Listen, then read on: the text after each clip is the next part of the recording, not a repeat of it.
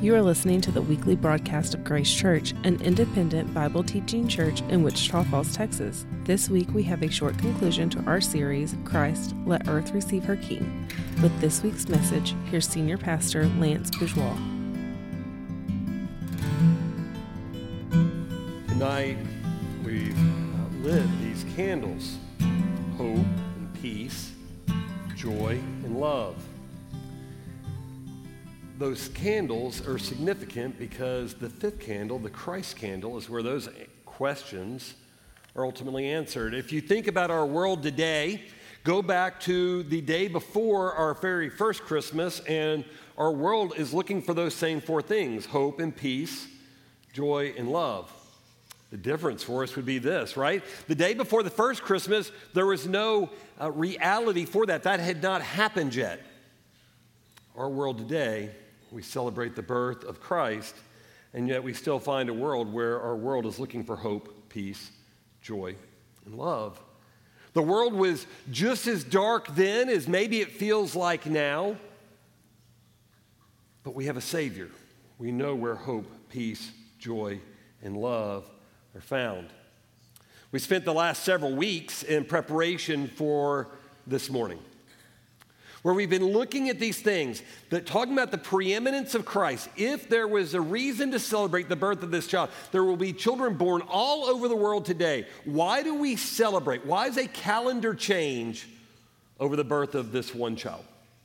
What makes him so utterly unique? We've been talking about the preeminence of Jesus Christ, with the idea that if we could understand what this child means, what this child did, what he brought us, then we could appreciate the gift of this child all that much more. We spent the last several weeks walking through Paul's letters to the Colossians in chapter 2, where he talks about Christ's preeminence over three specific areas that in this world that you and I are living in today, these still things are just as real and create just as much darkness as they were creating back when Paul wrote this. The very first of those was Jesus' preeminence over philosophy. If you think with me, there's always a new trend. There's always a new school of thought. There's always something else that we need to be chasing. Because, why? Because we recognize that whatever questions we come up with, whatever we decide is the meaning of life, the purpose of life, what our goals are, they all come up empty. So we have to keep coming up with new ones, because our answers that we come up with are always inadequate. Paul wrote about it this way in Colossians chapter 2. See to it that no one takes you captive by philosophy or empty deceit, according to human tradition, according to the elemental spirits of this world, and not according to Christ. See to it that no one takes you captive. So all of us have been there. You may feel like you're there today, that something has led you away from Christ. We are chasing all of these human traditions in this world. The idea almost is that we were lassoed. Make no mistake, in this world, there are more lassos than we can count. And every one of them is trying to pull us away from Christ. When Solomon writes that there's no end to the reading of books, there's never an end to that. It's exhausting. Well, let me learn this. Let me learn this new way to relate to life. This is the answer to life. It's exhausting. And all of it leads us away from Christ. It all takes us captive. It all lassos us away from him. Which is why when Jesus comes and he says these words, "Come to me, all who labor and are heavy laden, and I will give you rest." Come to me. Come to me and let me give you rest. Find peace in me. Find hope and peace and joy and love in me. I know you're searching for him. Come to me. Let me carry that you may find rest, because apart from me, there is no rest. The following week, we looked at legalism. The idea that you and I could somehow be good enough, we could perform well enough, that maybe we wouldn't need a Savior, that we could just do it, we could just figure it out, we could get our act together, and we'd be enough, we'd be sufficient. And yet Paul writes this in Colossians 2, "Therefore let no one pass judgment on you In questions of food or drink or with regard to a festival, a new moon or a Sabbath, those are just a shadow of all things that were to come. But the substance belongs to Christ. Could you imagine believing that somehow food or drink or the abstaining from food or drink could be enough to lead us to salvation? We wouldn't have needed Jesus. We just needed to get our act together. With regard to a festival or a new moon or a Sabbath, you know what stands out to me? A new moon festival would have been a pagan festival, a Sabbath ordained by God for rest, that we would enter into rest, that we would actually trust Him, that He was competent and sufficient to care for us and meet our needs. And yet He puts that in the same list.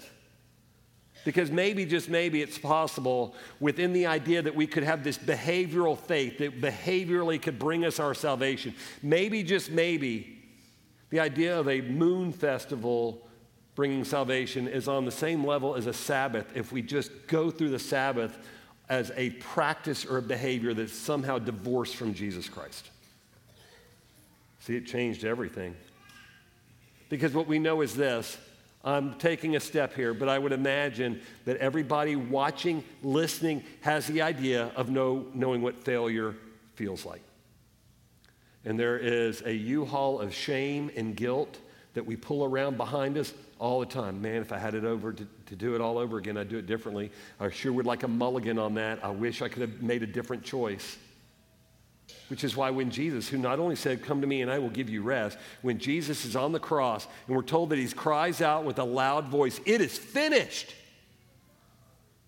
Cries out with a loud voice because He was born not to go to the cross. He was born to redeem us that we might live eternally with Him, and the cross was part of the deal. He wasn't surprised by it. He always knew that was part of the deal, and He still loved you and me enough to know that I will go to this earth as a child and grow up, and I will go to that cross because I want to live eternally with them. That's why when He says it is finished, He sets us free from all of that guilt and shame, all of the times where we did not perform well, all the times where we failed. And He unhooks the U-Haul for us and says, "It's over, it's done with, it's finished," which is an amazing truth. In that message, we talked about the fact that it speaks of the completed action. When He said it, it was done, it was over, it was paid for, all of it. All of it was paid for. But that verb tense shows us not only that it was completed action, it shows that there is an ongoing present result. And not only was finished on that day 2,000 years ago, it was finished yesterday, it's finished again today, it will be finished again tomorrow, next week, next month, next year. It will never not be finished. Which is why when you and I carry around our ID cards of failure, I'm a failure, I messed up, I did this wrong, I failed here, I didn't perform well. I don't know what ID card you're carrying around. Some of us are carrying around ID cards that somebody else gave us. They're a reminder of our failures. I know this, that when John, who wrote the gospel, when he came to grips with his new ID card, it no longer had any of his failure. It was all about Jesus Christ. And he said on his card, "I'm the one that Jesus loves. I'm the disciple whom Jesus loves," because he was set free from that. Because all legalism will do is tell you how you fail. The third one was over some false spirituality. Our world is enamored with spirituality. A lot of them are trying to find it apart from Christ. To that, Paul writes in Colossians 2, is that these people who hold to a false spirituality are not holding fast to the head, Jesus Christ, for whom the whole body, nourished and knit together through its joints and ligaments, grows with a growth that is from God. Growth is growth from God. That's the only growth that happens. We cling to Him. We don't cling to our behaviors. We don't cling to ancient practices of mysticism. We cling to Christ. He's the head. Hope, peace, joy, love, all found in Him. Because the philosophies don't measure up. Legalism doesn't get us there. A false spirituality doesn't get us there. Because not only did Jesus say, "I give you rest," not only did He say it's finished and unhook our U-Haul of shame and guilt, He gave us a new ID card. And what's that ID card? Well, Jesus would say it this way: "I have called you friends. For all that I've heard from the Father, I've made known to you." We have the capacity to carry around a card, our ID card that says, I'm a friend of Christ. See, when we gather this morning to celebrate the gift of Christ, this fifth candle that we've lit, that we're going to light all the candles in this room tonight, Paul tells us exactly who Christ is. We covered in this study Colossians chapter 2. Now we're going to look back at Colossians chapter 1. Here's what Paul records for us. Colossians chapter 1, starting in verse 15. He is, Jesus Christ is, the image of the invisible God, the firstborn of all creation. For by him all things were created in heaven and on earth, visible and invisible, whether thrones or dominions or rulers or authorities. All things were created through him and for him. And he is before all things, and in him all things hold together. Who is this Christ child? He's the creator, the one who spoke all of creation into existence. And I wonder what you may be thinking there today. Well, Christ may be able to do some things, but he certainly can't answer this question. And I would ask the question, really? He's the creator. He spoke everything that we see into existence. He's the very image of the invisible God. We see God because we can see Christ. He's firstborn over all creation. That doesn't mean that he was born. He's preeminent. He's Lord of all. He's creator of everything. Those things that we can see, the things we can't see, visible and invisible. Is he sovereign? You bet he's sovereign. He's over every throne, dominion, ruler, and authority. He has no rival. He has no competitor. It's who our Savior is. And if you're looking around at our world and saying, I wonder how we haven't come unraveled yet, the answer is this. In him, all things are held together. He is the sustainer of everything that you and I see in this world. That's our Savior. That's this Christ child. Paul goes on to write about his lordship. Listen to these words. And he is the head of the body, the church. He's the beginning, the firstborn of the dead, that in everything he may be preeminent.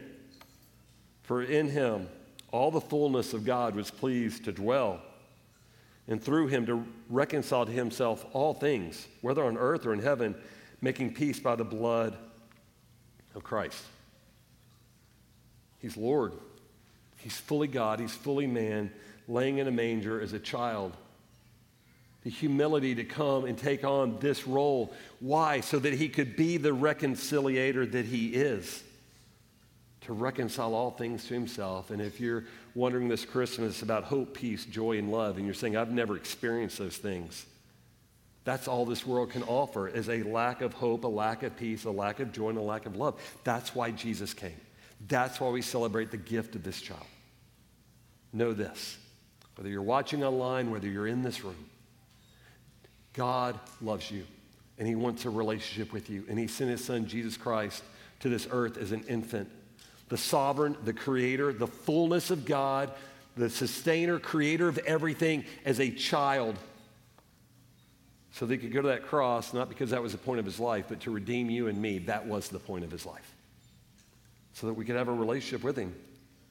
Because Paul goes on to explain our past, our present, and our future. See if you can hear him.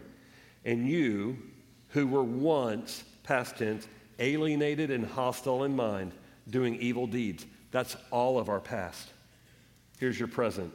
He is now reconciled in his body of flesh by his death. If we know Christ, that's our present.